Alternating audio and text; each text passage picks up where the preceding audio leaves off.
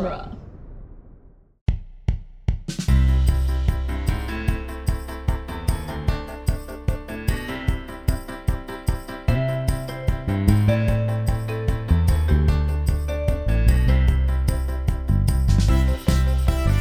Hello, everyone, and welcome to the Protagonist Podcast, where each week we look at a great character in a great story. I'm Jodorowsky, and this week we're discussing Jay, Daisy, and Nick from The Great Gatsby.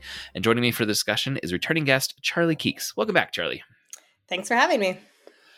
And as I said, we were talking about F. Scott Fitzgerald's classic novel, The Great Gatsby, which tells the story of Nick observing everyone else's most awkward conversations until several people are dead. It just really struck me on this reread. Well, I actually listened to this time, but Nick is just kind of there for everyone else's like worst moments of public dispute. I think it very much is a high literary, answer to noir as a genre. Which I don't know if we always discuss it in those lights, but yeah, I mean, it's a crime novel in the end. Yeah, it takes a little while to get there, but boy, is there some crime. It's gonna takes a while for the eponymous character to be introduced. That's what struck me on this list. I'm like, okay, where's Gatsby? So yeah, looking forward to that. Charlie, the structure. What is your relationship with this text, Great Gatsby? You remember when you first came to it? My goodness. We could have a whole thing. We could have a whole discussion of how it intersected with my coming of age, as I suppose many young adults read the book. So, set the scene. It was probably 2003, give or take year, definitely in the mid-2000s. And I, like everyone's favorite self-pitying social climbing literary novelist, was a middle-class at best youth at a very, very elite, moneyed, green quads lacrosse player, just roaming them prep school. So, I mean, just literally the 1% of my state. And so I was like in constant terror of losing what little I had. Like that one Bible verse, from he who hath nothing will be cast even what you've attained. That's how I felt my entire late teens. So I was in an honors English class. And long story short, the founder of this school had some very, outdated views on women. He'd go on and on. It's really creepy, actually. He kept talking out, we're 16, 17 years old. We're juniors. That basically our eggs were about to dry up, and we better get on that. We better land. Man, this is thank you. I lived a Fitzgerald short story. It's meta. Thank you. And so, believe it or not, I kind of got put off the discipline of English. I was like, all right, I'll get the A. I'll get through. And, I mean, I enjoyed it certainly more than some of the we read. Let's see who wrote this one. I think it might be Sinclair Lewis. Yeah, Aerosmith, Babbitt. Yeah, one of these, that's just so dry when you're a teen. I liked Farewell to Arms. I hated this one about, like, the Civil War. Miss Ravenel, blah, blah, blah. So, honestly, people that knew me in college think of me as very literary, very into books. I was probably aligning myself more with, like, STEM. I was like, I don't know. I'm more like into like science and foreign literature. I did end up majoring in French, but the whole experience of this guy yanking on my ponytail was very, very upsetting, frankly. So I was just like, all right, let's just get through this. So it wasn't really until I had, kind of an era. I was pretty depressed, isolated, in my early 20s, probably, about the age of some of the female characters, that weird, like you haven't figured out your career yet, but you're not really a school age person anymore. I just read ravenously, including many, 1920s, 30s authors, to the point that when I went back to our shared alma mater, they're like, are you like a modernism specialist? Why do you know so much? I'm like, I just like dropped out of college and read a lot. So I have, I think it was one of the Stoics that says, a man never steps into the same river twice because it's not the same river and it's not the same man. So I would say that I really fell in love with it in my 20s. And then, the movie came out 10 years ago. the year I graduated Which college. is weird to me that it's 10 years ago. Yeah, That movie doesn't feel like a decade ago.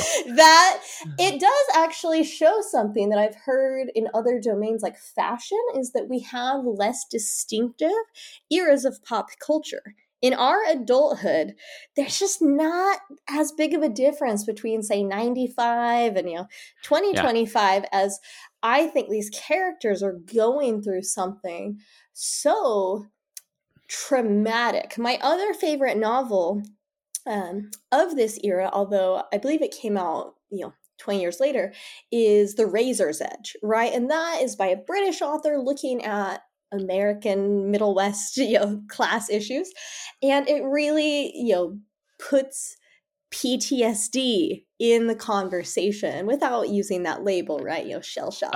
Is that one World War I veteran story? Mhm. Okay. Yeah, which of course Nick Carraway are, and Tom are themselves. And so I think that I just really resonate, for whatever reason, with this so-called Lost Generation. The Lost Generation in between the wars. Indeed.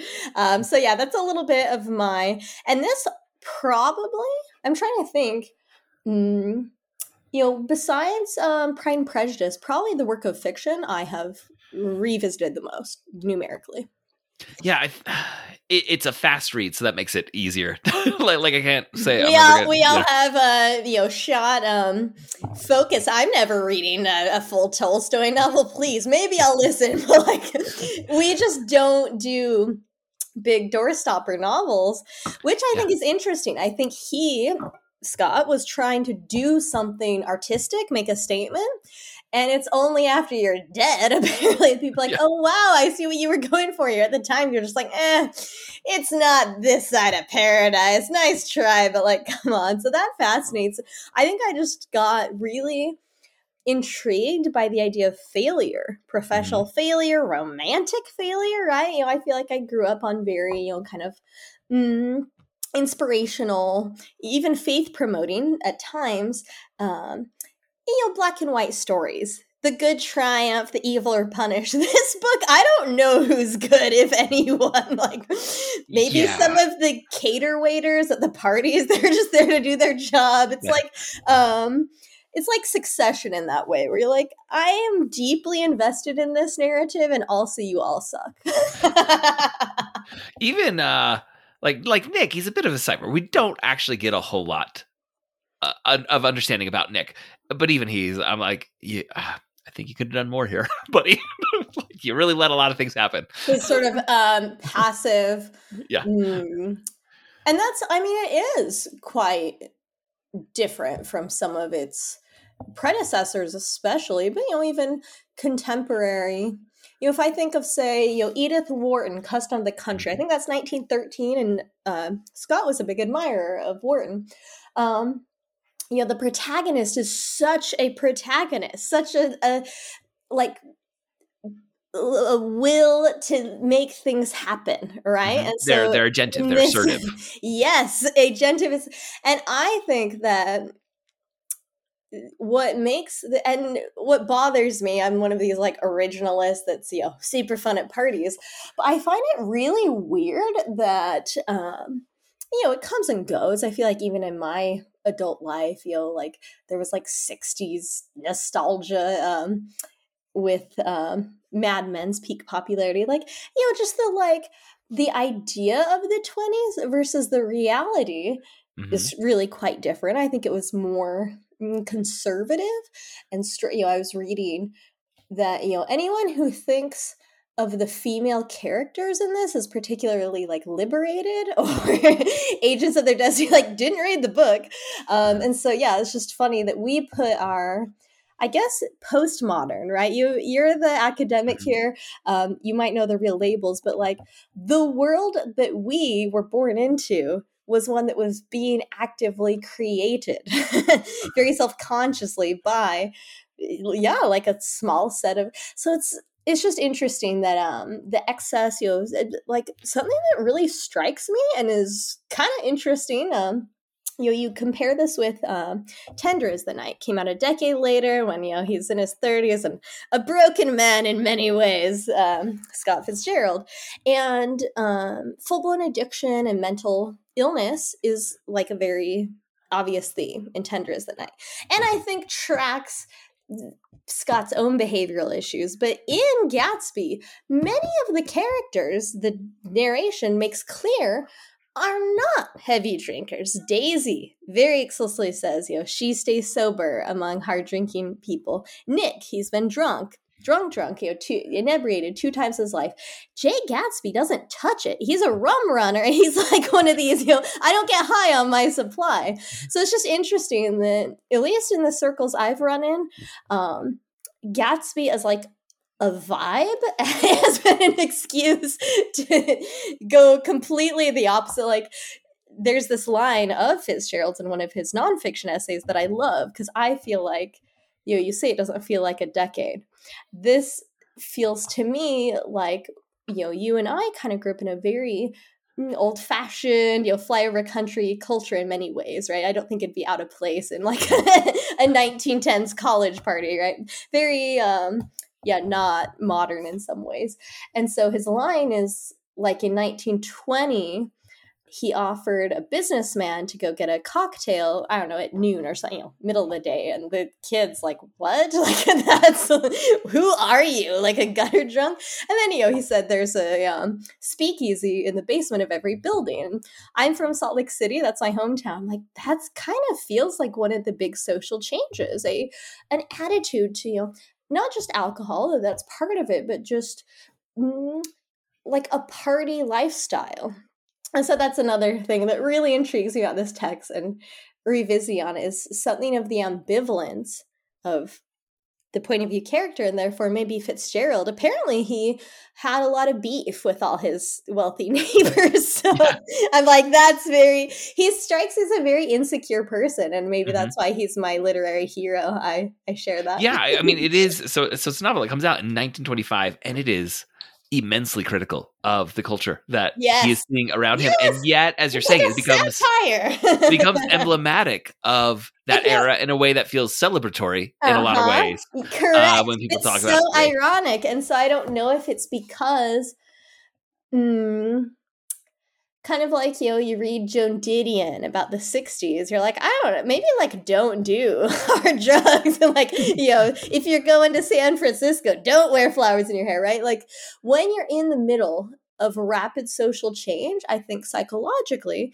you're going to experience it as a break, right? You're going to see the negatives. But again, if we've inherited a world where, women vote and can, drink and drive cars, and the sexual mores, I'm sure, really tilted more towards Fitzgerald died before the so-called sexual revolution, right?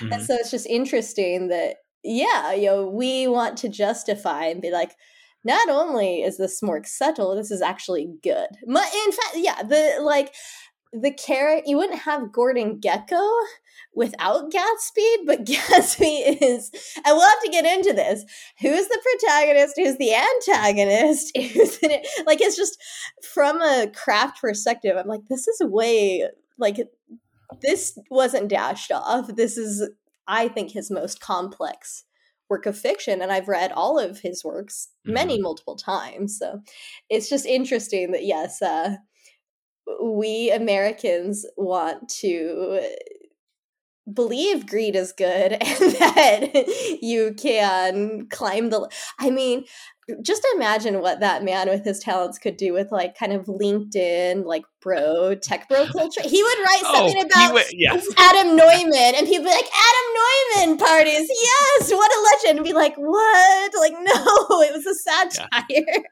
So yeah, I think he would appreciate the bubble of the past decade, and then it bursting, all these, and looking around and saying, like, why are these the people being celebrated? Correct.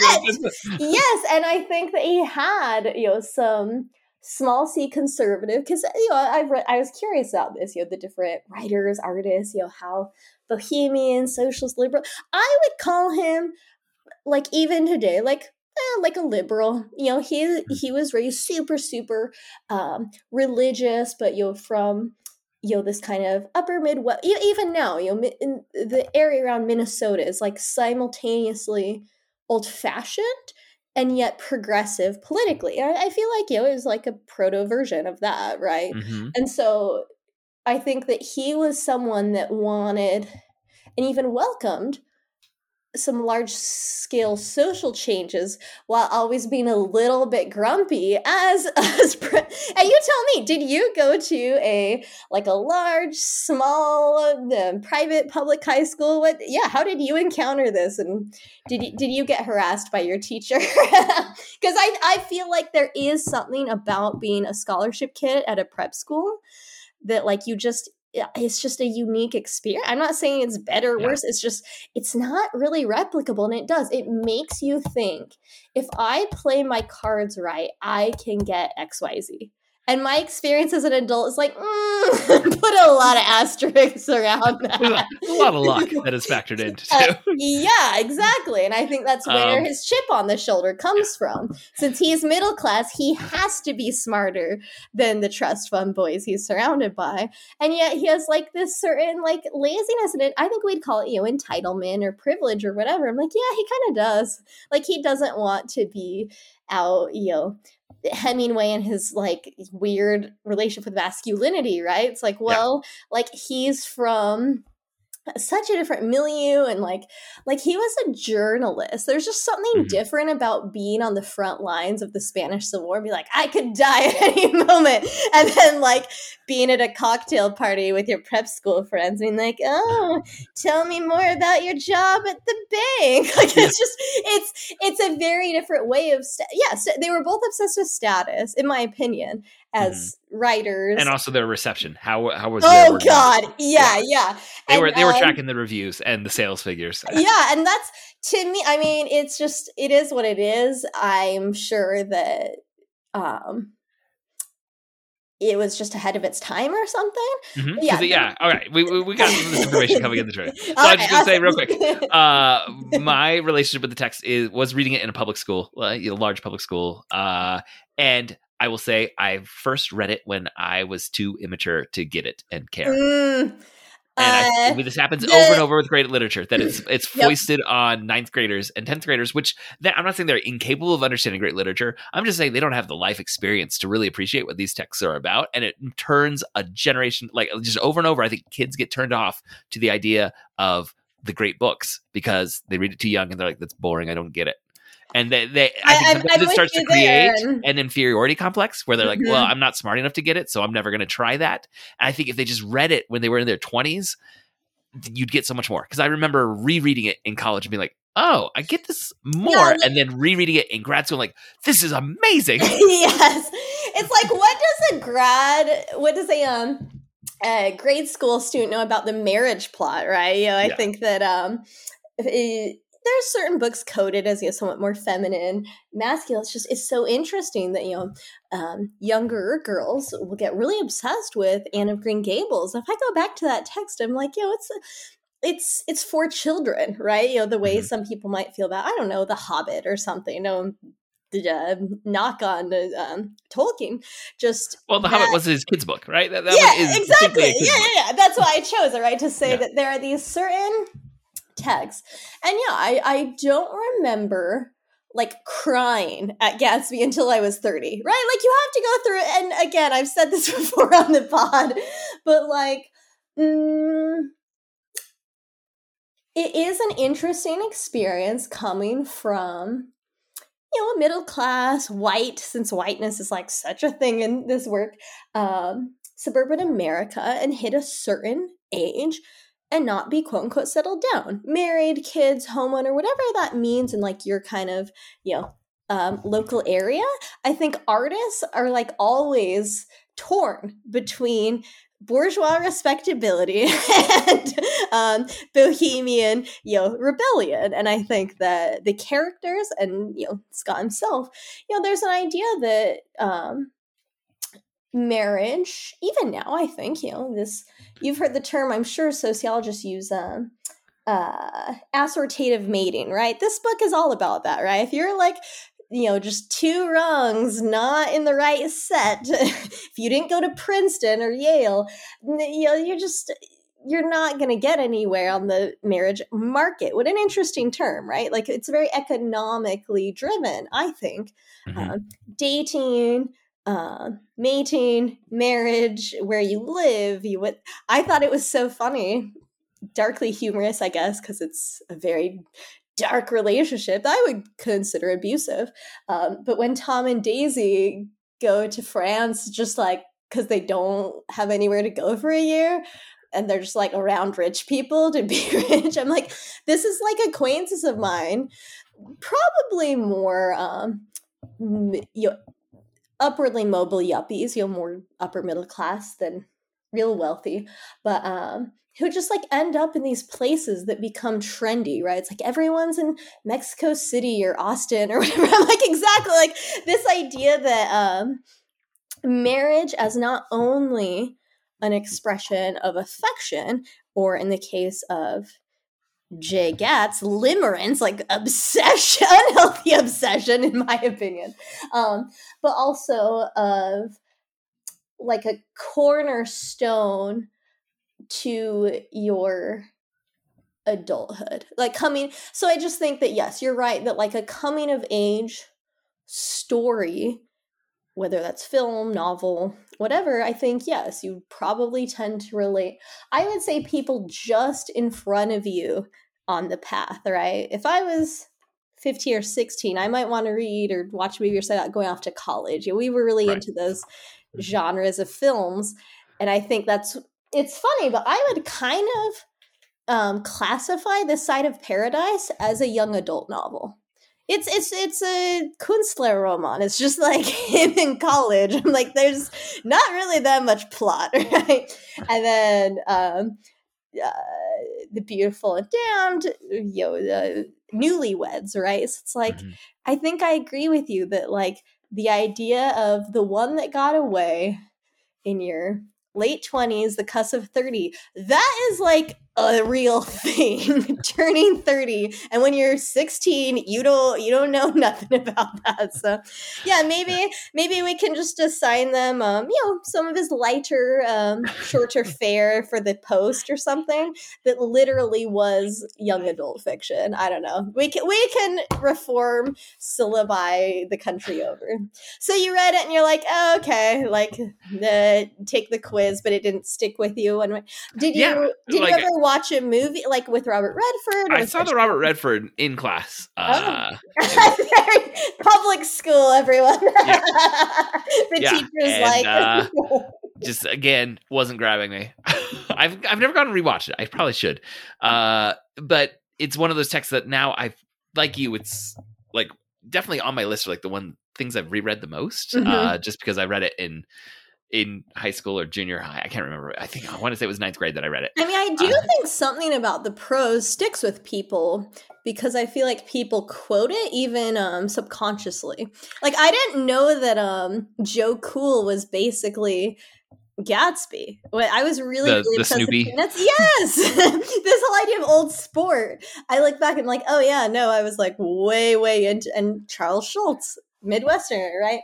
And so I think that it's in some of these texts that we've talked about have gone beyond a self-contained work of prose. Like, there are great books that are, even the one that I compared it to, The Razor's Edge is a flawless, gorgeous work of fiction, and I can't just like throw in Larry Durrell in a casual conversation. But if you say it's a Gatsby party, people know what a Gatsby party means, even if they've never read the book. And so I want to talk about that, and maybe in the notes we'll get to it, but beyond the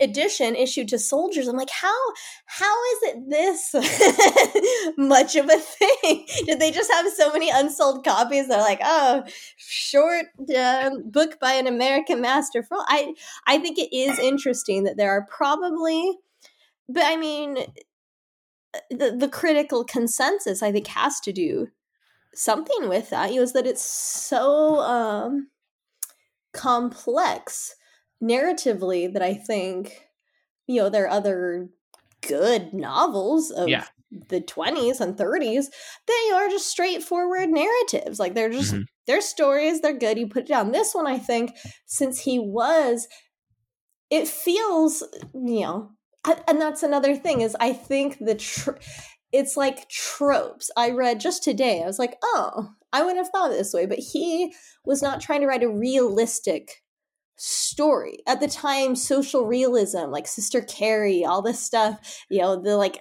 burgeoning socialists, talking about Leninism and all this, were the dominant school, I would say, right?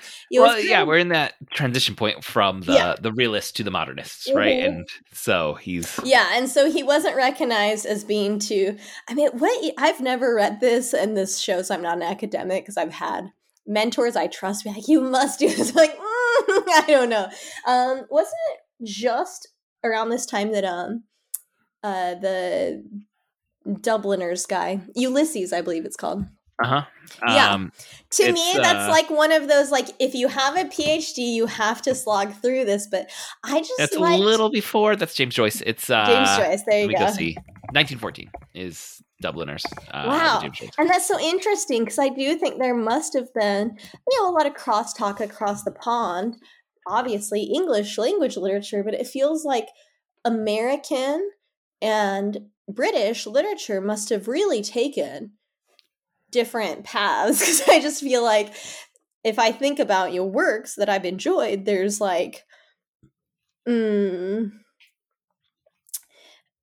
different schools of satire, and that's what's interesting about this book, and what I think is debatable, but some people claim is that his view was that social class was too hierarchical and rigid, and I think British society always knew that, so it's like, it's not like we're not really like our previous conversation about Dickens, like, yep, rich and poor, like, shocker, right? News at 11. But I think that the so-called American dream, and I guess I was just not, I don't know, it was not like something that I ever thought that much. And here's something interesting, and I wonder if it is because of my milieu. At the time, where I lived was among the places with the most flat culture, the least inequality. So even my dentist, lawyer, entrepreneur, the children of that classmates were not as wealthy as your tech billionaires 20 years later. Like, not even close, right? And so I think that as I wonder, actually, if this text has kind of resurfaced in prominence in the culture, as you say, at Gatsby parties, as there's literally Gatsby money flowing around our economy, and like, is this ill-gotten gains? Right. Are you there? Are you Elizabeth in some Holmes? instances, undeniably, yes. Yeah. And so I think that I don't love message books. I don't love things that are too preachy, but this does not feel like it's a pat conclusion. It just I think there's a lot of ambiguity about like what our takeaway is, but it leaves you pondering that takeaway. So it does a good job of raising questions and making you as a reader more aware of cultural issues, more aware of class issues, but not necessarily telling you, here's the moral and this is how we fix it. It's more like, hey, have you ever noticed there's a lot of issues here? Is to stalk your ex from 5 years ago and build the tackiest McMansion in, binoculars distance. You can't. Just try it. I don't know. I think the audience should see how that works out for them. Just do it as a bit. Like, it starts as like, a way to, indulge your, mental issues, and then maybe before you know it, you'll fix the World Series. So all right, it's let's run through isn't it? Some of the trivia here and the plot, and then we can dig into a bit more of some of these ideas, because I spoilers. I love please go ahead. the depth that we're already hitting. So Great Gatsby is this 1925 novel by Fitzgerald, and it's a critical look at the contemporary culture that he was living in, and some of this is going to be assessments of it determined to be somewhat autobiographical of Fitzgerald's experience. So around this time, he lived in an area that divided Old Wealth and Nouveau Riche. And when he was there, he had an enigmatic neighbor who self-mythologized his life while throwing wild parties, and no one was quite sure where his money was coming from. Like, this is starting to sound a little familiar, right? For all this. And also, in the time that he was starting to kind of conceptualize and write the story, there was a murder case called the Hall Mills murder case that became, until the kidnapping of the Lindbergh baby, like the example in culture of a media frenzy that goes wild, and everyone is talking about this thing. And it is a double murder of a man and his mistress, and there's all the supposition of like who's the murderer, and the media is just giving the readership every bit of gossip imaginable about this case. And so when you layer on those two things, Fitzgerald's lived experience in this kind of divided old money, new money, with a weird neighbor who throws wild parties, and this public fascination with a murder-suicide or a double murder case, you start to see like, okay, I'm seeing some elements of Great Gatsby that are present here. When it was released in 1925, it had generally favorable reviews, but did not sell well. And Fitzgerald he's going to die at the age of 44, and thinking that his whole writing career was a failure and his work was destined to be forgotten because of he'd had some hits, but he thought this was going to be another hit, and when it didn't, he kind of spiraled a bit. And when he spirals, spirals a lot. Yes, he's going to spiral into streak for sure. Alcoholism and mental health crises are going to abound in his personal life and his relationships. There's going to be a lot going on. Indeed. When I was looking up the trivia, and I never do this, he was never happy with the title, The Great Gatsby. And Trimalchio, he's so pretentious. Good. Oh my goodness, yes. Like, you know who actually has to take the credit, as far as I can tell, is Zelda. She's like, Great Gatsby. That's, pick it off the shelf. He's like, the ash shapes and the millionaires, Trimalchio and Westig. I'm like, that's so Princeton. Like, just... I think The Great Gatsby is perfect. What do you think of it as a title? Oh yeah, it rides that line of I think the great feels a little simplistic, but then when you throw on Gatsby, there's like this little bit of mystery.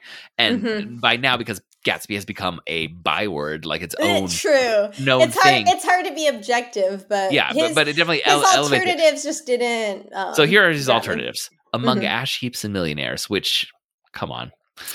It could work if you drop among. Ash heaps and millionaires is acceptable, but the among is just like, it's like very vague and dissipated. Yeah, Trimalchio and Westig, which is what he wanted most, and almost pushed to get it changed right before publication. Isn't that some like Pygmalion, like ancient Greek or Roman? It's Roman. It's a Roman a character in a Roman satire. I can say this as a prep school graduate. That's too prep school. No one's gonna know who the hell that is. And that's what his editor told him this. He's like, this one is too obscure. Like you do, like we were just kind of talking about. You can do references to Gatsby, and that is considered enough common cultural knowledge that it's not problematic to reference Gatsby in a TV show or in common conversation. But if you start referencing The Razor's Edge, it's just a little too deep. And I think you're referencing Trimalchio. You're a couple layers beneath The Razor's Edge. Oh man. And yeah, apparently he was like pushing for this to be changed back to Trimalchio in Westig, which I mean, come on. What is that? He also wanted Westig being a fictional place. It's just he usually was pretty good with titles. So his short stories, it's more commercial, he has great titles in his short stories. So he also considered On the Road to West Egg, which again, West Egg is what? Are you Jack Kerouac before? It's not like On the Road. And then it shows his very romantic nature, right? Like these all sound like Hallmark movies. I'm like, but this book is not Hallmark. Like, what are you doing? And this next one to me would have centered this more as a social commentary. It was almost Under the Red, White, and Blue was one of the other titles. And I think that's interesting. Yeah, that makes it harder to read this as anything but like a social critique. It sounds like the artist. I say that at the same time that like the song "Born in the USA" gets misappropriated as like some great Yeah. I was actually great patriotic thinking, anthem when it's clearly trying to be a critique of some social inequities that exist.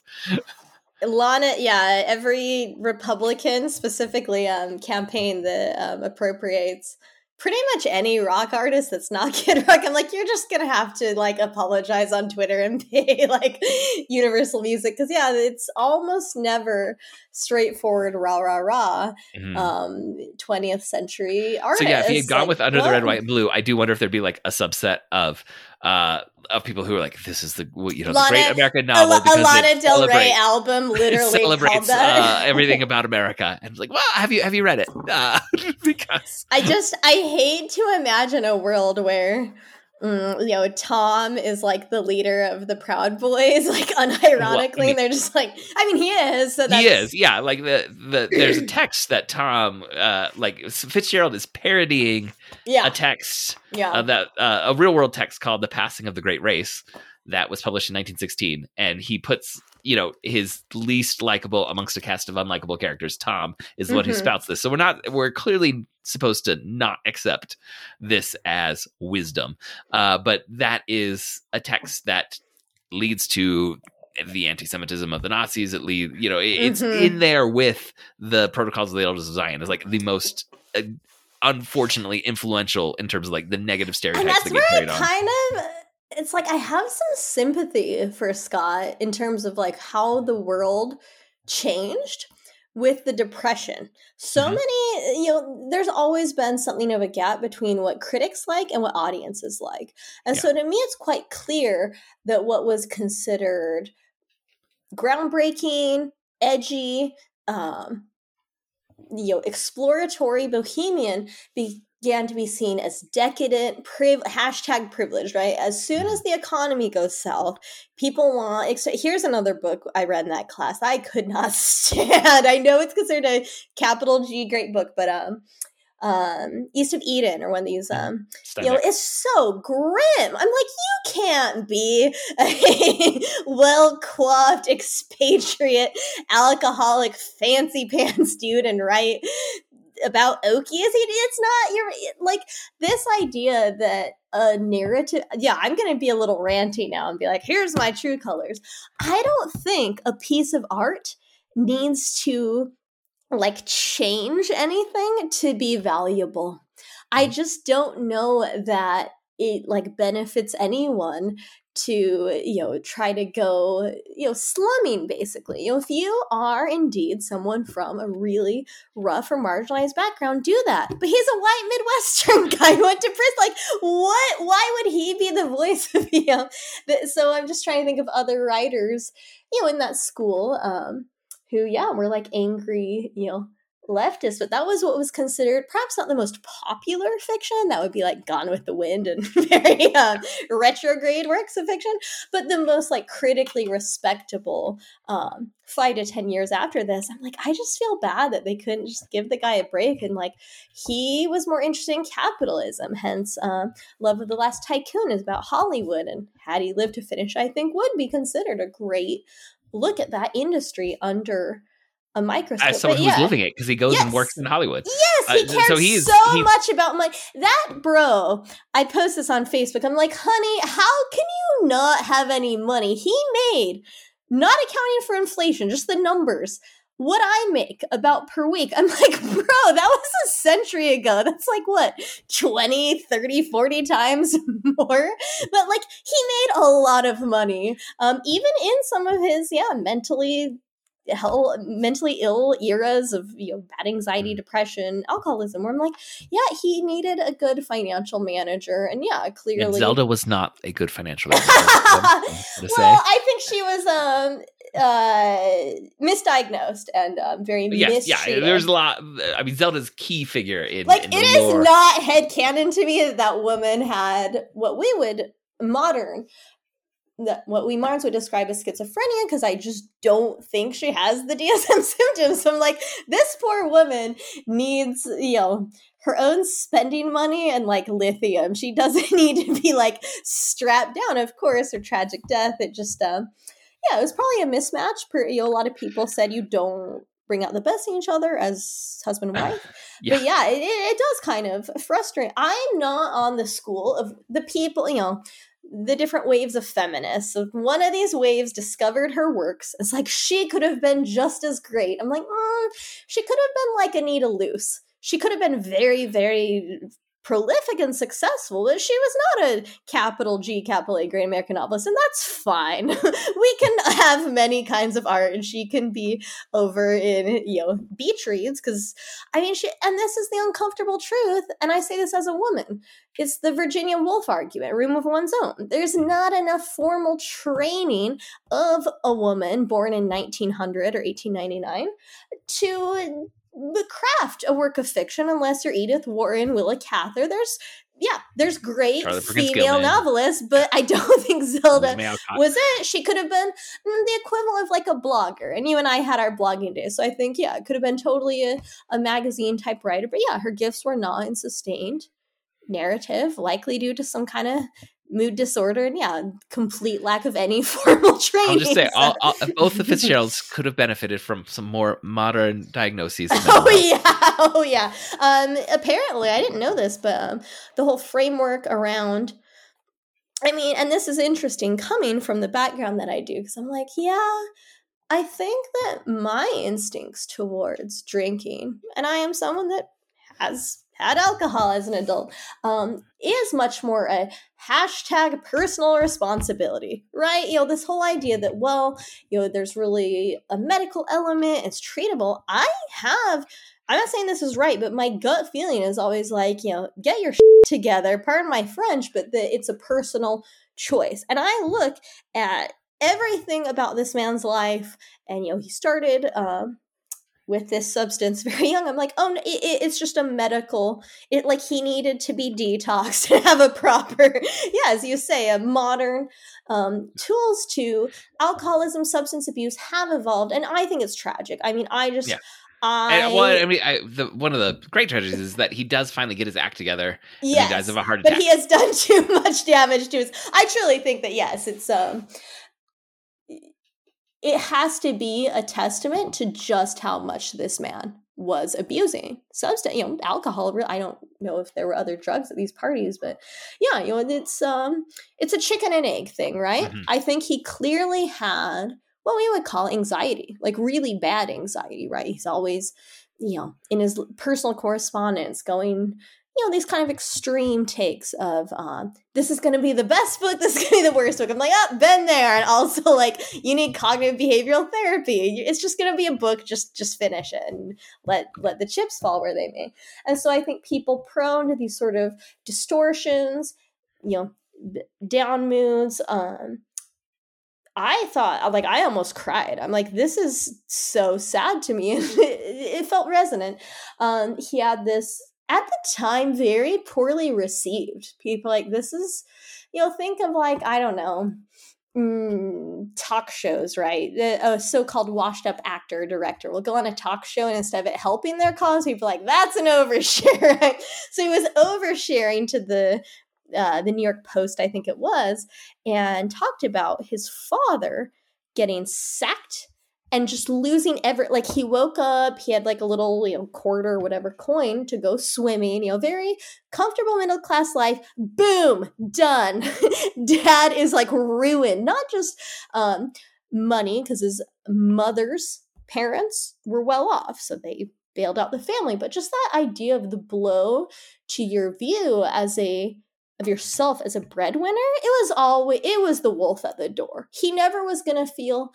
I heard fellow alcoholic, but was able to get sober, Dax Shepard, say that he did not feel economically secure, and he was looking at some account of his with millions of dollars. He had done Idiocracy, very big mainstream films, and he had to change his mindset because of his own financially insecure childhood. So it's this actually just makes a lot of logical sense. Then he feels no matter what level success he attains, it could all be taken from him, just like when he was that 12-year-old kid. I'm like, that's rough, Sky. But yeah, he did need make some different choices along the way, for sure. All right, we we're getting into no the idea. text. I have no idea how we diverged this far, but I still have 2 alternative titles. Oh my god! We're considering. And the first alternative title is I'm obsessed with Scott Fitzgerald and will be the millennial answer to him. A novel. Go ahead. The next alternative title was The Gold-Hatted Gatsby, which is apparently Zelda was also a proponent of that one before they settled on The Great Gatsby. And then That's the last from the quote at the front, the epigraph. Yeah. Which I think, if I'm remembering right, Fitzgerald wrote himself but signed in another name. That is correct, and that's the thing that he would do. Yeah. And the last alternative title for The Great Gatsby was The High Bouncing Lover. I think The Great Gatsby was the right choice. That's a little blue. I don't know if that would strike the Lost Generation as inappropriate. I love that, actually. That's what I'm going to call it now. Hey, bouncing lover. So this book was released in 1925. It was almost immediately adapted into other media. There are several different stage plays throughout the decades. The first one coming in either 1925 or 26. I could not nail down which when I was trying to look into it. But that stage play is going to be the basis of the first film adaptation, which is going to come in 1926. So these things are coming fast. There have been opera adaptations, at least 2 that I saw, several different ballet adaptations.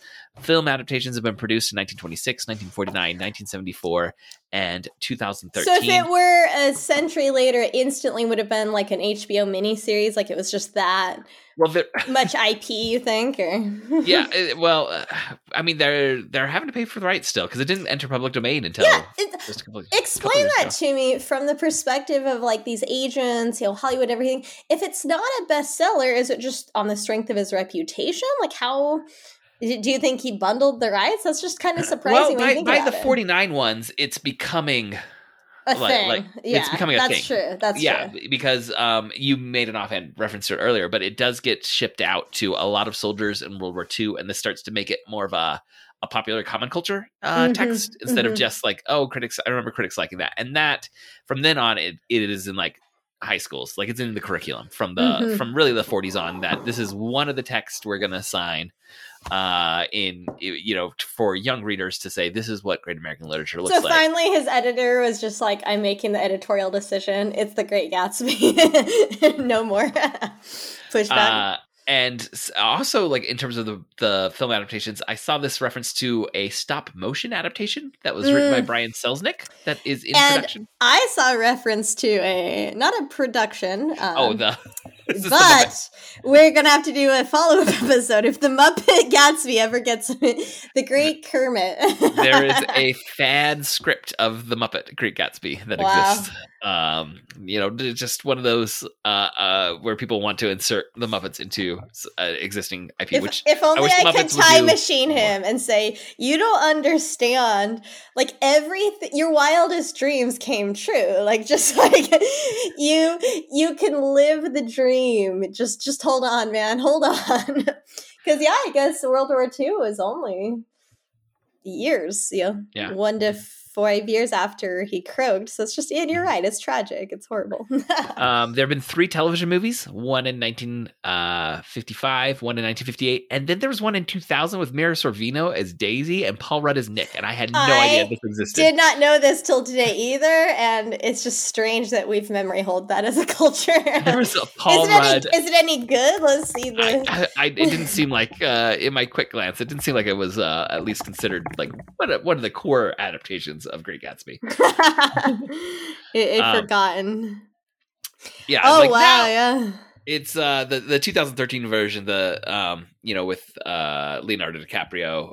That was an event. Yeah. I have to say that feels like the last movie of a certain era of filmmaking, and I didn't realize it at the time. Like I would say the last time cinema felt like a big deal. And I love movies. I go to, obscure, independent, foreign, whatever movies, but like probably until, maybe this like big 80s nostalgia with Top Gun and everything. But I'm really shook, actually, how badly American movies are doing, like, monetarily. Like, the box office It's receipts. been hit by so many different Yes, things. we went through our own Great War, Yeah, influenza. You know, as far as like the box it's office, rough. like a lot of Yeah. people will just blame Marvel and say it's sucking all the air out of the room. But He it's simultaneous with said the professor of comic books and of media in general. Yeah, It's also simultaneously happening with streaming, increasing access to so much more media. Also, our home televisions are so much better than any generation ever had. Where it used to be, you went to the movie because you could never see an image like that outside of the movie theater, and now that's just not true. And it's true. My last screening of this film was in a house. I was renting a room in, and we had a very, very large TV, and so we just pulled it up on Netflix. And then when you have those things happening at the same time, there's a pandemic where you literally can't go to movies. People fall out of the habit of it. I think Hollywood had no idea this was all coming. It's an interesting. I think if you want to situate in a cultural context, what was it like being a young person in the Lost Generation? Yeah, it was very analogous to being shipped off to war. Yeah, there's plenty of veterans in the millennial generation. A COVID-like pandemic, right? Once in a century. And then extreme stock market volatility, right? Mass unemployment, and then, mass, building up the way inflation that people feel. Yes, hyperinflation in 1919. So yeah, it's a time where no one feels stable. But what's interesting is there was a bit more optimism. It seemed to me there was more of a consensus about what America means, and so to kind of complicate that narrative is so interesting to me, right? We're coming off World War I, and then World War II is really going to cement an idea of what America means for a good long while. It's going to take a while before that starts to get troubled. Yep. Last couple things. The book entered the public domain in 2021, and already there have been several retellings from different characters' points of view and prequels that have been published. Like, people were ready to go. Oh, wow. Yeah, I do remember seeing a literary novel called Nick, so presumably from his perspective. It's Nick Carraway's early years is what that one is. Oh, all right. And then there were 3 graphic novel adaptations that have been published. I haven't read the Nick one. I just know that it exists out there. I was just surprised. This book barely entered public domain. And you know what that reminds me of? How people felt about the Great Gatsby when it came out. They probably knew. They're like, oh yeah, the third Fitzgerald book. It's not worth reading. Rough. All right, let's do a quick spoiler zone summary, and then we've already done so much of our discussion about it. That's great. We're doing experimental nonlinear podcast storytelling. Yeah. Our listeners. I mean, fortunately, this is a text that I'm guessing most of our listeners are familiar with. So this is gonna be a ride. Like, if someone's an international listener, like Scott, who just start with a good, biographical article, because this is just common knowledge in American culture. All right. So Nick Carraway moves to New York and begins work as a Bond salesman. He rents a bungalow in West Egg, and his place is next door to a mansion owned by Gatsby. Nick goes to dinner with his cousin Daisy, who is married to Tom Buchanan, a boorish, misogynistic racist. They live in a mansion. Daisy and Tom live in East Egg, which is across the bay from West Egg, and East Egg is the old established money. Nick meets Jordan Baker, a friend of Daisy's. Jordan tells Nick that Tom has a woman in the city, and this woman calls during their dinner, and it is awkward. And that is going to be a hallmark word for summarizing The Great Gatsby. There's just a lot of awkward social moments. Nick goes to New York with Tom. Tom stops to get Myrtle. Myrtle is the wife of a mechanic named George Wilson. And Tom takes Nick and Myrtle to an apartment he rents in the city for his affair with Myrtle. He's just showing off to Nick, like, yeah, this is you know my wife. You're a cousin to my wife, but I'm going to show you the woman I'm having an affair with and that I rent an apartment for. He's not really trying to cover his trail, is he here? As concerned as he gets. It's not only infidelity, which most people would acknowledge, whatever their feelings on it. This is not something is not ethical non-monogamy. We'll say that. It's just so he's brazen. Yeah, exactly. He really does suck. So they're gonna have a party at this apartment with a bunch of Myrtle's friends. So poor Nick here. That party is gonna end when Tom hits Myrtle and breaks her nose, and it's horrifying and awkward for everyone that is there. So now Nick is going to get an invite to Gatsby's, and he's going to go over to a massive party. He doesn't recognize anyone there. He's feeling awkward. He finally runs into Jordan, Daisy's friend, and hangs out with her for a little while. They have a conversation with a man, and eventually they realize this man is Jay Gatsby. No one knows who Gatsby is, and they've been having this conversation with him. And I have to say, that to me is one of the great reveals in film. I think the 2013 film that's like now a GIF, right? A meme of Leonardo DiCaprio as Gatsby lifting the cocktail glass. I mean, it's shot really well, right? Mm-hmm. We're like, all right. Baz Luhrmann can frame a shot. He might have understood the text better than Sky himself. I don't know. We'll have to talk out the film separate from the novel because it's a really powerful book, and yet deviates tonally in interesting ways from how I would read the novel, which I think is much darker, and the movie feels very Baz Luhrmann, very spectacle, over the top, like the feelings I would get at a Broadway musical, right? He's like a musical. Didn't he do again Baz Luhrmann? Yes. Yeah. I don't know if this is him, probably not, but I feel like Greatest Showman is like influenced by that. That is not Baz Luhrmann. I didn't think so, but it's like it couldn't exist without him. Yeah, exactly. Anyway, so we have Nick has met Gatsby. Gatsby invites Nick to come out on his boat, and they start to hang out. Really? I forgot the boat. What an interesting callback to his origins, of course. Yeah. Later, Gatsby is going to take Nick to lunch. Like, Nick is just getting like pulled around from social interaction to social interaction. You know what this proves? That these white collar jobs, finance bros, don't actually work. He never has to actually go to his office. There's like a reference early on to him like staying late and studying. But it's one reference. But as far as like his actual actions we see taking place, it's just party, dinner, lunch. He's a dinner, lunch. He's a salary man with his daddy's money for the first year. He doesn't really have to worry about it. So Gatsby's going to brag to Nick about all of his war experiences and show off medals that he earned, and also talk about his time at Oxford. And he's speaking of awkward, I don't know, it's cringy, right? Creating this like vision that he wants Nick to clearly have of who Gatsby is. So, would you say not only Nick's equal, but even his superior is kind of what Gatsby's always trying to flex on people? Yes, Gatsby wants everyone to be looking up at him and is clearly trying to keep this like... Which I learned through my socialization is pretty much the number way to ensure that your socioeconomic betters are like, no. you can't be that desperate, but it makes sense why he would not pick up on them. Yes. So now Nick is going to run into Jordan again, and she's going to explain that Gatsby had met Daisy before Gatsby was deployed in the war. And Gatsby was madly in love with Daisy and wanted to marry her. But while Gatsby was away, Daisy married Tom.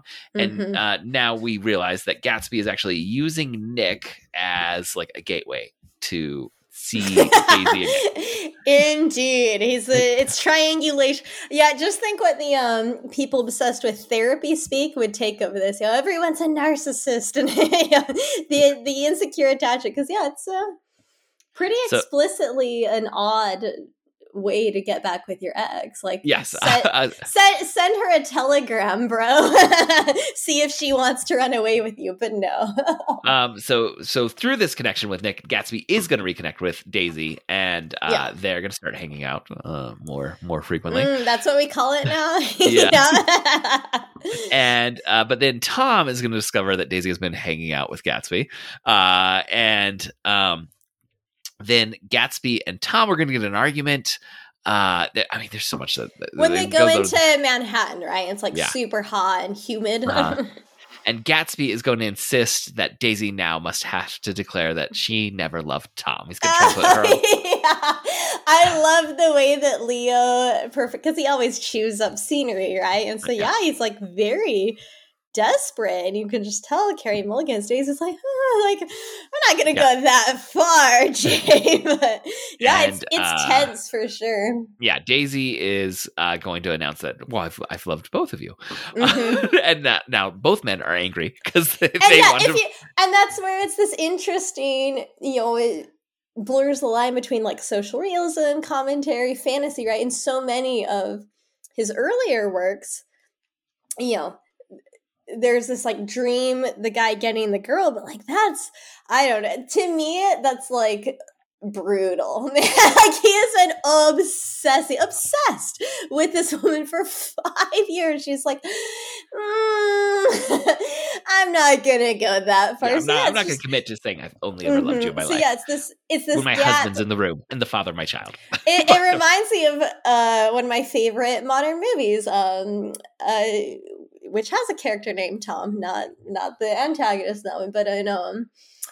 It reminds me of just the sheer like pain I feel, the sympathy, of the awkward in 500 Days of Summer, where he shows up, he has the dream, and then she's showing off her engagement ring, where it's like, oh, she seems to want to manipulate other people, but especially men, for attention, where it's like, yeah, this, is based on, a real person in Scott's life that, yeah, he thought of as, breaking his heart, ruining his life. It is interesting to think of Scott's ex and be like, well, yeah, like, it was a teenage romance and she married someone else, like, maybe move on. But like both Scott in real life and then Jay just clearly can't, like, that's it. Now, I never thought of that till just now. He doesn't even try to date anyone else. He has like loads of money. See, yeah, that we know. Of course. All of the money that he's accumulated is trying to impress Daisy back. Yes.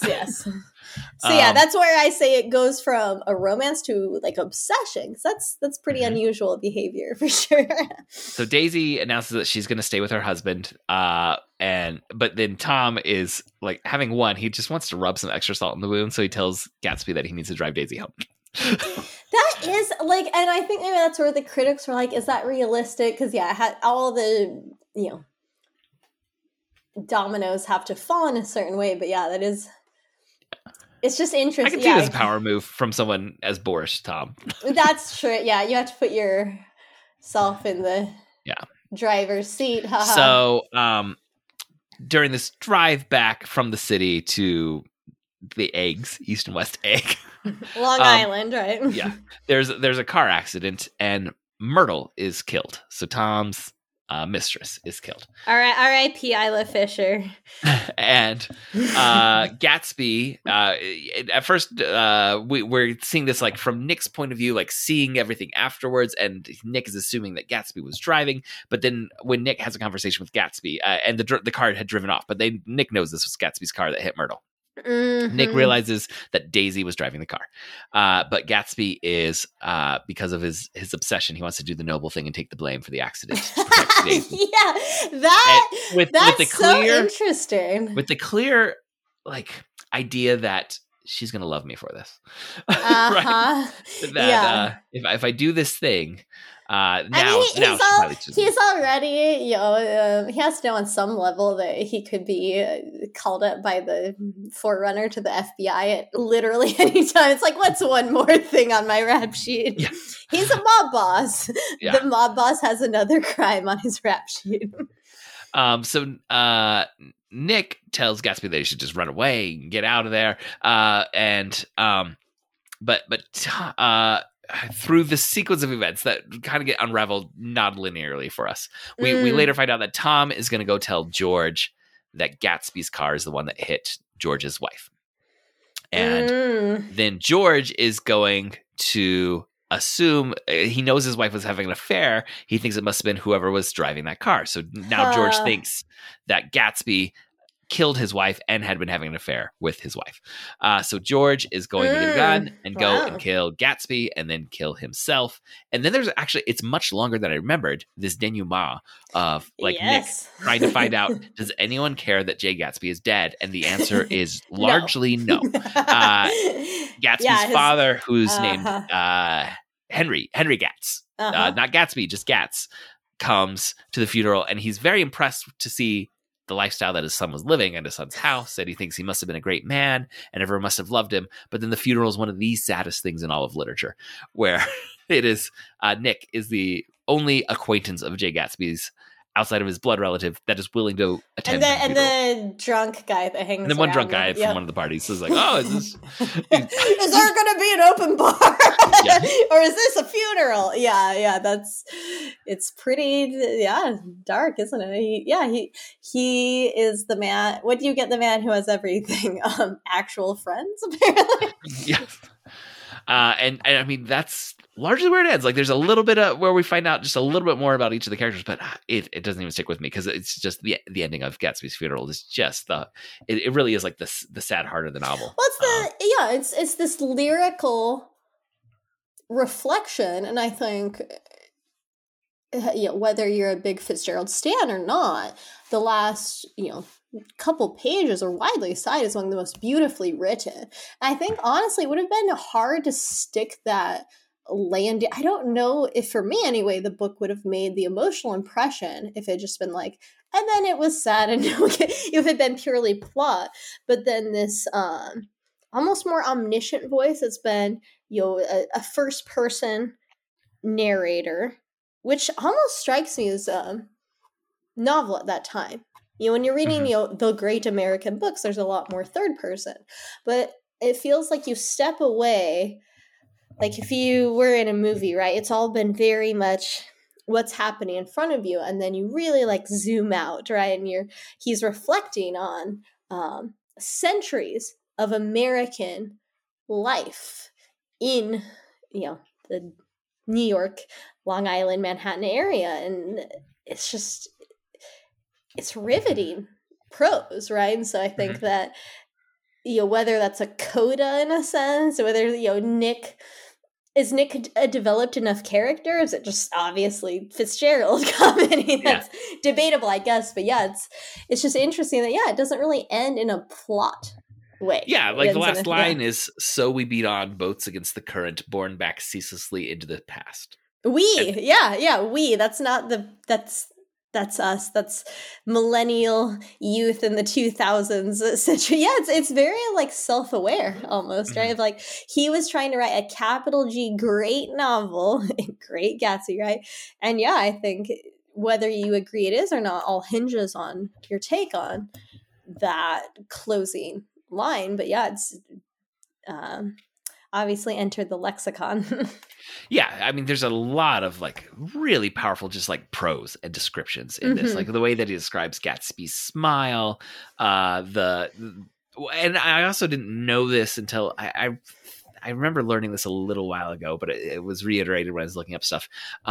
The imagery of the doctor's glasses and this billboard that's above the ash heaps, that was inspired by this kind of Art Deco avant-garde cover sketch that the editor or the publisher was thinking of using, and they showed it to Fitzgerald and he fell in love with it. It's like, I'm going to make that more like this idea of eyes in a blue sky and eyes watching over things. I'm going to make that into part of the text.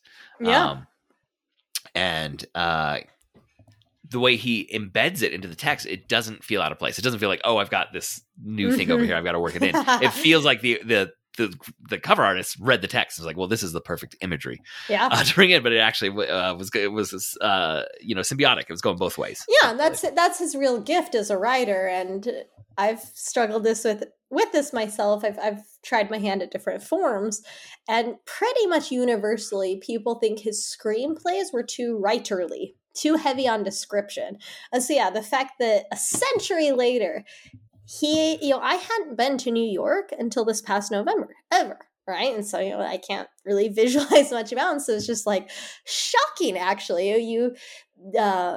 I took an Uber on one of the bridges, I would say, in Midtown Manhattan, over into Brooklyn was my destination. I was like, this is it. He called up the like shimmering greatness of a great American city at dusk as it I was really moved, actually, his gift of description. But if you go on and on about, the death of the American dream and the green hills of Manhattan back when the Native Americans were the only people there in a screenplay, it just doesn't work in that form. Yeah. So I think it's too bad that he kept banging his head against that wall. And I get why. The money even now is like what brings.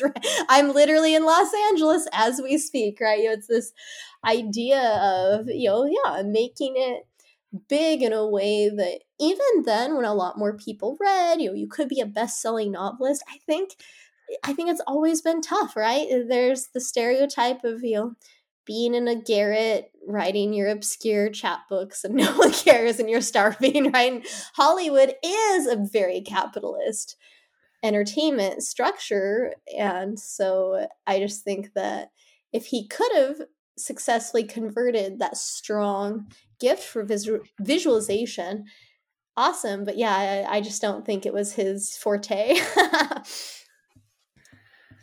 People compared it to someone said, some of the more hack work, right? Just mid-level movies, if that, right? Probably the equivalent of Marvel or whatever, big studio, big budget films, where someone compared it to having, someone like Michelangelo that you've hired to be a plumber, where it's like, you just need to fix the pipes, and they're like, trying to make capital A art. So, I think that it's interesting that, it's been successfully adapted to films, and yet he himself was not a successful screenwriter at all. Yeah, I think there's the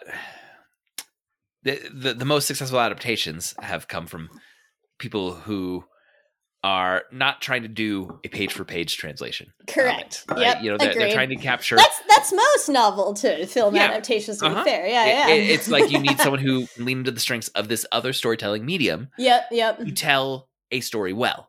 Yeah. And if you have a good story, obviously that's a great launching point, but there are people who take good stories and they can't lean into the strengths of these other mediums, and it just becomes a frayed mess.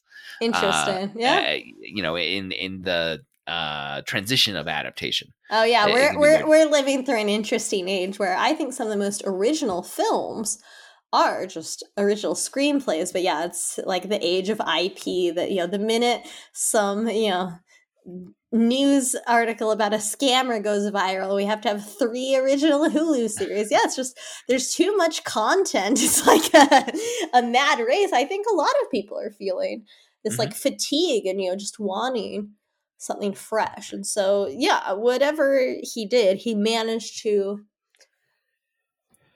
successfully create a singular work. But yes, he needed better marketing and better. I just think that maybe I alluded to this before, but maybe it was just ahead of its time. Maybe it's hitting the stride now because it was just a different way to explore these ideas. Yeah, I think so. I teach a class on the graphic novel Mouse, and there's a phrase that Art Spiegelman used to describe Mouse. That was part of his intent was to create crystalline ambiguity, where that's interesting. The reader can't help but recognize the ambiguity of this text, and that they don't know what they're supposed to feel about these characters and what the takeaway is supposed to be. He does not want you to have a neat takeaway. He wants you to live with the questions that this book is raising. And I think Great Gatsby is another text that has that same crystalline ambiguity. Like you kind of offhandedly had said earlier on, who is the main character? Is there a good person in this text? And the answer is kind of yeah.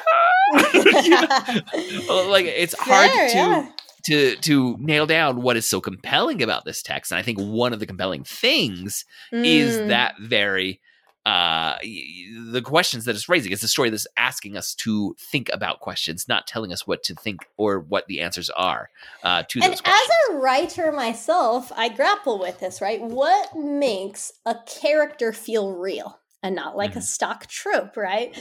And so I think that sometimes it's subverting our expectations. There's just these small details where it's one thing. I think pretty much all of American history is riddled with, the real problem. But then, in art, how you deal with the race question. But there's something about the responses, I guess, of the people. These dinner parties, hey, they're more casual. It's just the hangouts when Tom is going on his very explicitly white supremacist rants, where it's just all the air is sucked out of the room. They're like, well, everyone's white here. It's these it like captures the awkward, instead of someone being like, well, I think really people of color need civil rights. Like, it's, as you say, it's ambiguous. It's, you said that word awkward, right? The tense awkwardness of everyone looking around like, we were just having cocktail hour and now we're on this rant. It captures something that I think it's like hyper reality, right? Instead of being, he manages pacing well, which I don't think I can't say that about all his works. Most notably Tender is the Night. I'm like, okay, like you digress. You read some French novels while you were in France there, Scott. Like, let's get to the plot. But there's something I think very admirable about the economy. It's a really short book, as you say. Let's see the word count. I know the audiobook I listened to was like 4.5 hours long. If you listened at 1x. 40. Literally, if I pitched a publisher and said this is under 50,000 words, they'd be like, it's too short for a novel. So it's like, it's almost a novella. It's very boom, boom, boom. There's no fat. It's one summer, right? It opens in June, famously ends right as the leaves turn brown. And so I think there's just something. I mean, he grew up on the works of like Booth Tarkington, who did these sprawling, multi-generational, let's explore like 8 characters. We don't, there's a lot of gaps we don't know about. And so I think there's something about the human brain that likes that, right? We want to fill in, what was, Great Gatsby's childhood, that's what I was gonna say. Like, so much of the book feels like it's building towards the mystery of like, who is Gatsby, and it doesn't actually tell us. Oh my god, that's so well, that, I mean, here's the postmodern answer to that. Like, who is anyone? One of the very first lines, and it's struck me as like a weirdly assertive thing to say. I'm like, is it though? And I'll paraphrase. Nick in his first paragraph says, personality is a series of successful gestures. I'm like, what? Like isn't our there's this debate going on in the social sciences, very recent. I hadn't really heard this, framework until probably around COVID era, so the 2020s, that there's a debate whether our self, we're in a very like sciencey age, right? And I would argue the 1920s were the same, right? It wasn't just racism, it was race science, it was eugenics, right? We're gonna have the mass races, but make it sciencey, right? And so there's this debate among like scholars of consciousness about whether the self is like continuous, that people can check this out, or we can put a link or something. It's a New Yorker article. And the either or question is, are you the same person that you were in the past? And this like messed me up, man. So I'm like, I don't know.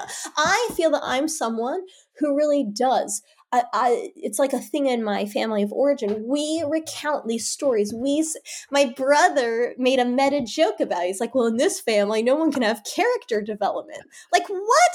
Would that have made sense to a like 17th century person to be like, we're all quote unquote characters? I think they would have thought of character as moral character. So I think that, and there was another article in the Atlantic, reality it's the cover article of whatever, March 2023.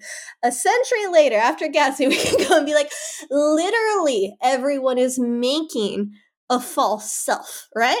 Anyone can be, you can start as Jay Gatz, middle of effing nowhere, and then be, a quote, what a weird word, influencer, right? And so there's just, I actually want your take from either a scientific or just, spiritual or emotional view. Does it make sense to say I have a quote unquote true self unaffected by social status, my gender, this whole idea. We talk about it all the time on this podcast, that like when you consume media, you have a different reaction. Like if you watch something when you're 10, when you watch something when you're 20, when you watch, like we talked about with Gatsby. I can't handle now I'm gonna have a mental crisis. The media is static. It is the exact same movie or book, but Oh my your God. reaction to it is so distinct based on your life experiences. I'm having like a very continental like precipice of modernity experience. Like it's just the word I would use for it is disturbing. To me, I think there is something very comforting about the idea that like you can explain who I am by going to my roots. You look back the family tree. I mean, yeah, I came from this culture very torn between two impulses: individuality, Western frontier, go make your fortune.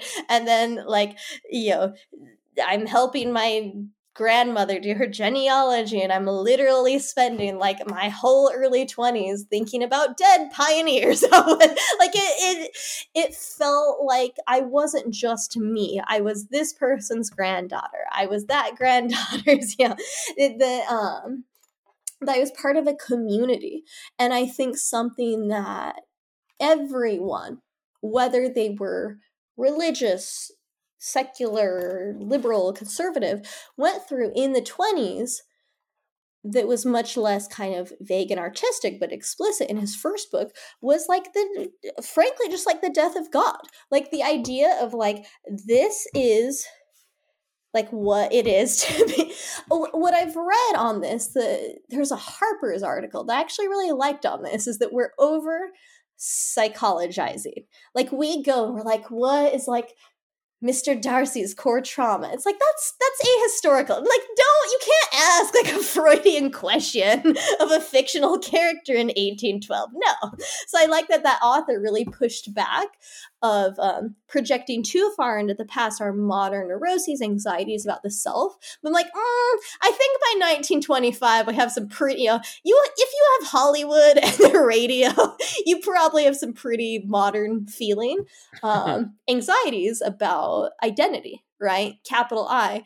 And so I went down a rabbit hole researching this. I just had no idea there was so much scholarship, frankly, about things as regards to sexuality, gender, and this. I read this book as a teen as a very straightforward heteronormative romantic tale, as just so interesting that it's like, I guess the stereotype, a caricature of postmodern literary schools would be like, nothing's true, nothing matters. I think that's too simplistic, but it would be an interesting thing to throw out there.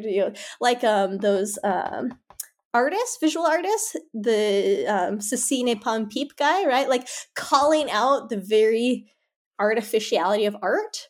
That's that's surrealism, right? That's a thing you can do with a story, to be like, yeah, Gatsby's not real, but neither is Nick Carraway.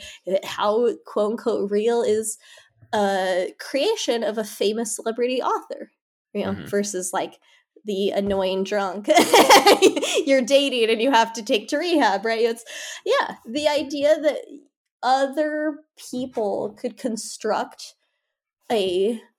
even what was our fake slogan on the website we wrote for? We do it for the fame and the fortune, and it's free, and you don't know our names. Something like that, right? So our brush with extremely regional, extremely low stake celebrity sometimes freaked me out, right? People would associate me, Charlie, the person, with this construct of a literary collegiate outing, which, let's be honest, that's how Scott got his start too, right? Like, It's a very specific way to enter the arts.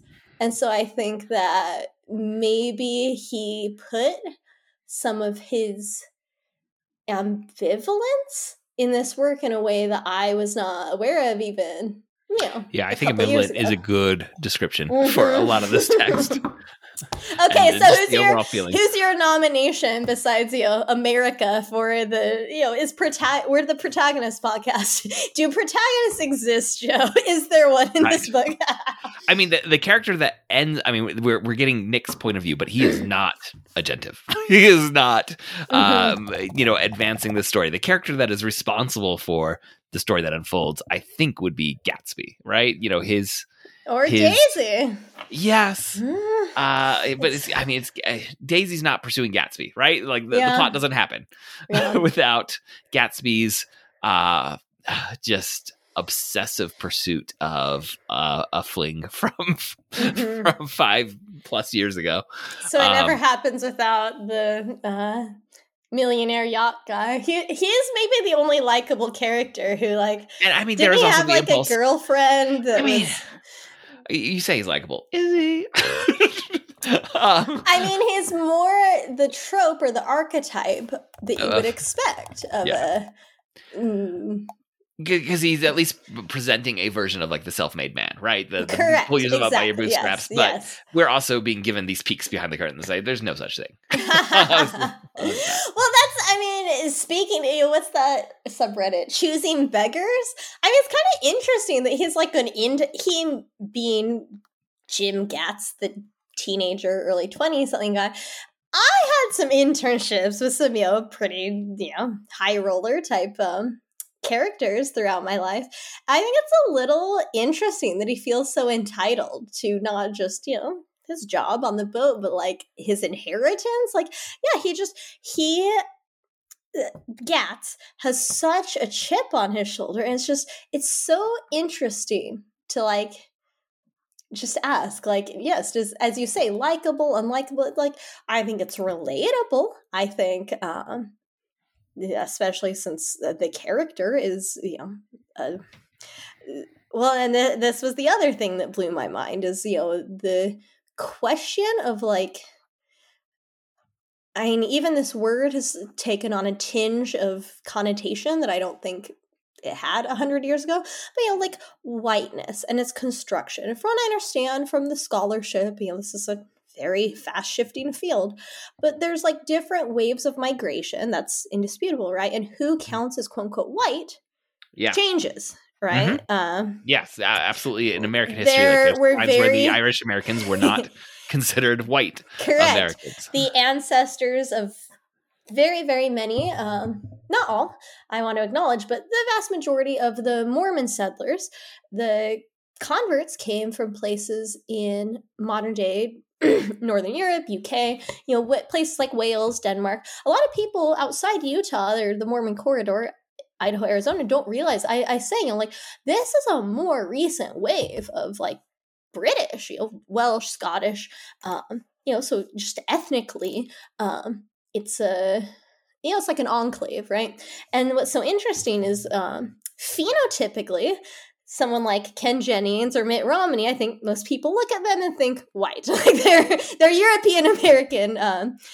Genetically, I think is kind of beyond dispute. But socially, when there was a lot of anti-Mormon sentiment in mid-19th century America, Mormons didn't really count as white. They were othered. And so I just think that's so interesting that, but I was going to ask you about this. Both you and I, our legal last names would be coded as somewhat, quote unquote, ethnic, Dorowski. Well, what's that? Like my own grandmother, I'm sure, be like, oh, those, Poles or whatever she would assume, right? And so reading on it looks like Gatz would have been thought of as, like an ethnic, a Midwest. It's not WASP, right? WASP is white, Anglo-Saxon, right? And so Gatsby is less coded. Caraway would, and Baker, these are more quote unquote white, even if they all are pale and pasty, which apparently some readings of the text think there is more ethnic ambiguity. But I thought about that I intend to publish under my mother's maiden name, which was my birth name, Forrester. I'm like, well, that's very interesting. I'm like, well, it's easier to say and spell. Like, that is like coding a certain, ethnic background is like more generic, more, and so I think people might forget this. We have only our second Catholic president. As recently as John F. Kennedy, people are like, yes, we don't want a papist president. So I think that Fitzgerald, blonde dude, everyone I think would think of him as white in the general sense, but not a WASP, right? And so I think that was the culture that Scott was socialized in, aspired to. I think he was actually one of the few Catholics at Princeton at that time. So he is a little bit of an Arivist. He is kind of a parvenu even though he's a good-looking blonde white guy, in ways that I think complicate this narrative and the story we tell about Scott as an artist. So, but I don't think a lot of great art comes from the country club set. And then my theory on that is like, why would you want to like, you know, sort of upset your nice golf playing cocktail sipping like there's no, if you don't have a chip on your shoulder, you're not gonna go try to, you know, write poetry in Paris. It's just, yeah, it's a somewhat unusual thing to do. So do you think that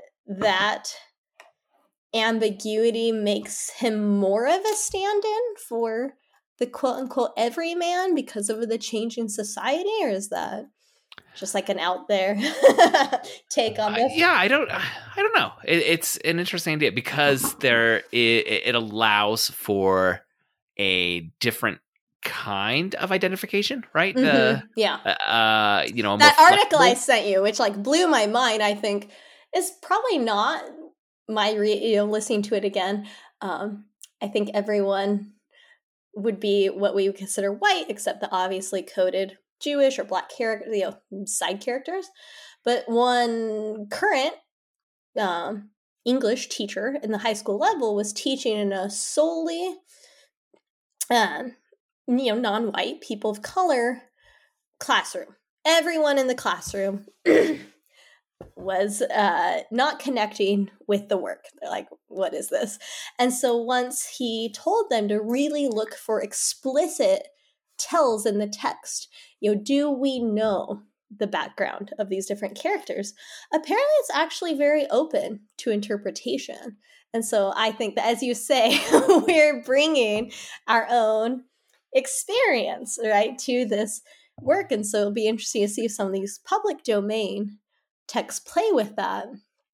Because I think we're living through a somewhat like literal time, right? You know, there will be these, you know, sort of concerns, sometimes even outcries. You know, can a non-homosexual character play someone gay? Or, you know, is it like only a bisexual person can play a bisexual, you know, canon text? And I think those are discussions worth having, but it's just something very noticeable in the past 10 years, right?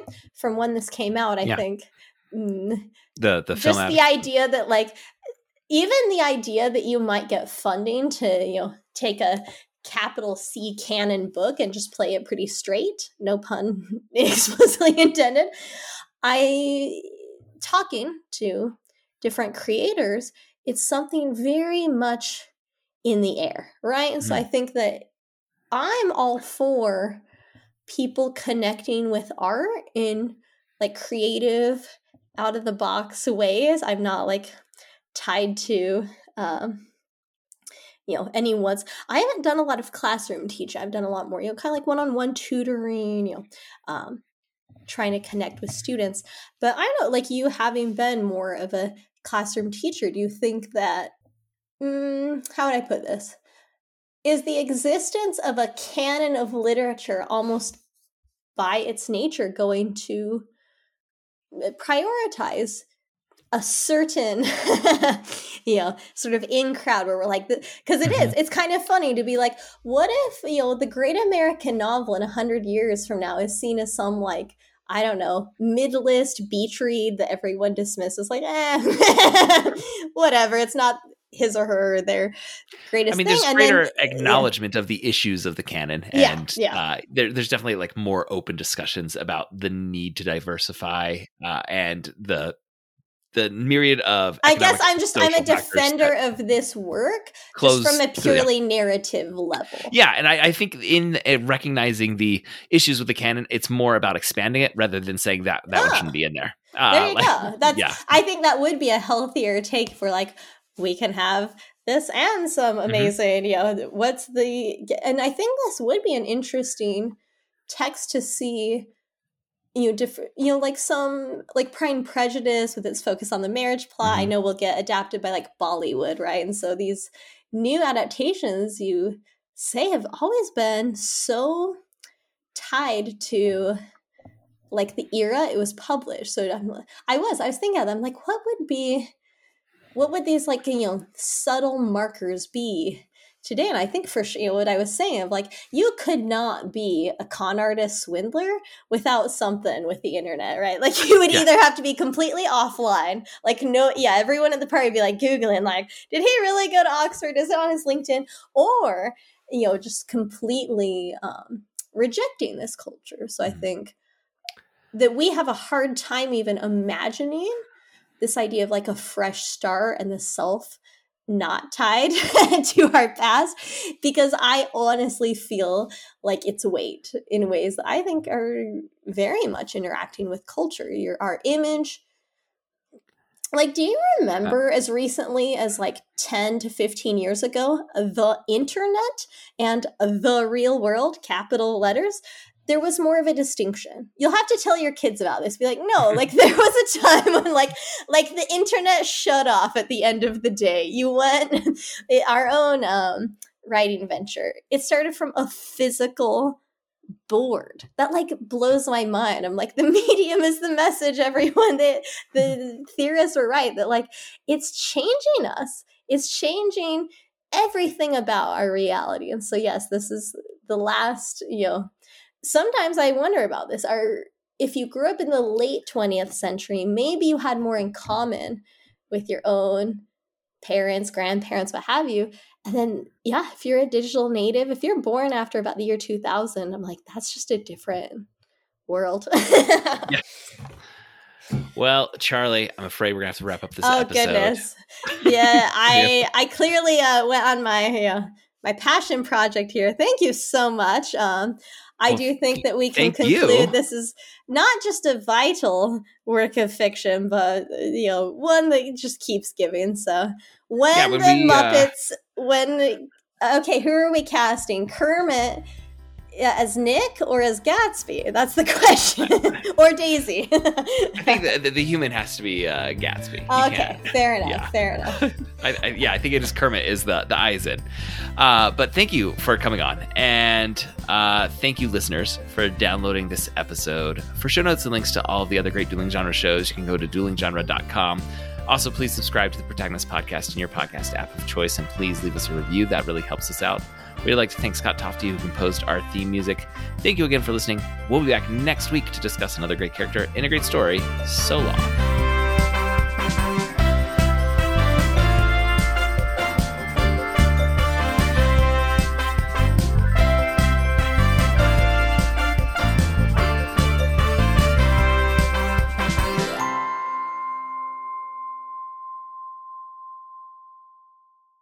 Okay, he's got a recording, so I will just jump into this because I found a surprising amount of trivia that I've taught Gatsby and Fitzgerald, and I didn't know some of this trivia.